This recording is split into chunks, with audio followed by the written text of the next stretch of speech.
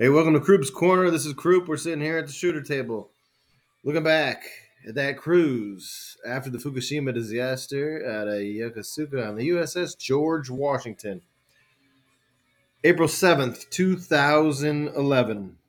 Bread and water. It's bread and water day.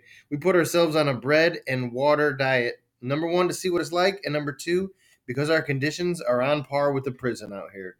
Now, the government is even struggling to pass a budget that will allow the military to be paid. I'm sure that morale will just skyrocket.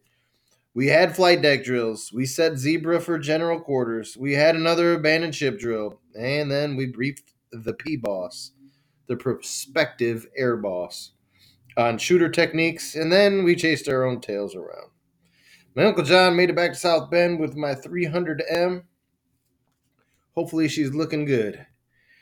I'm sure that process went real smooth. There's a lot of rumors and ideas about what might be next. Either stopping by Sasebo again on the 12th, but the Reagan will be there on the 19th, so we could hit it again on the 26th. Who knows? When will they let our families come back? Why the threat of this losing command sponsorship?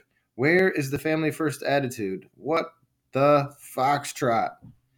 The bread and water has drained the body of nutrients and energy, but that compels in comparison to what this ship is doing to the mind and spirit, basically due to the lack of leadership by this command. Friday, April 8th, 2011. It's worse.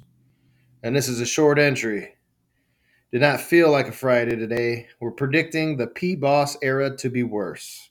And we felt pissed off all day. Tune in next time to the shooter table, where we look at Saturday and Sunday. It's going to be a busy weekend.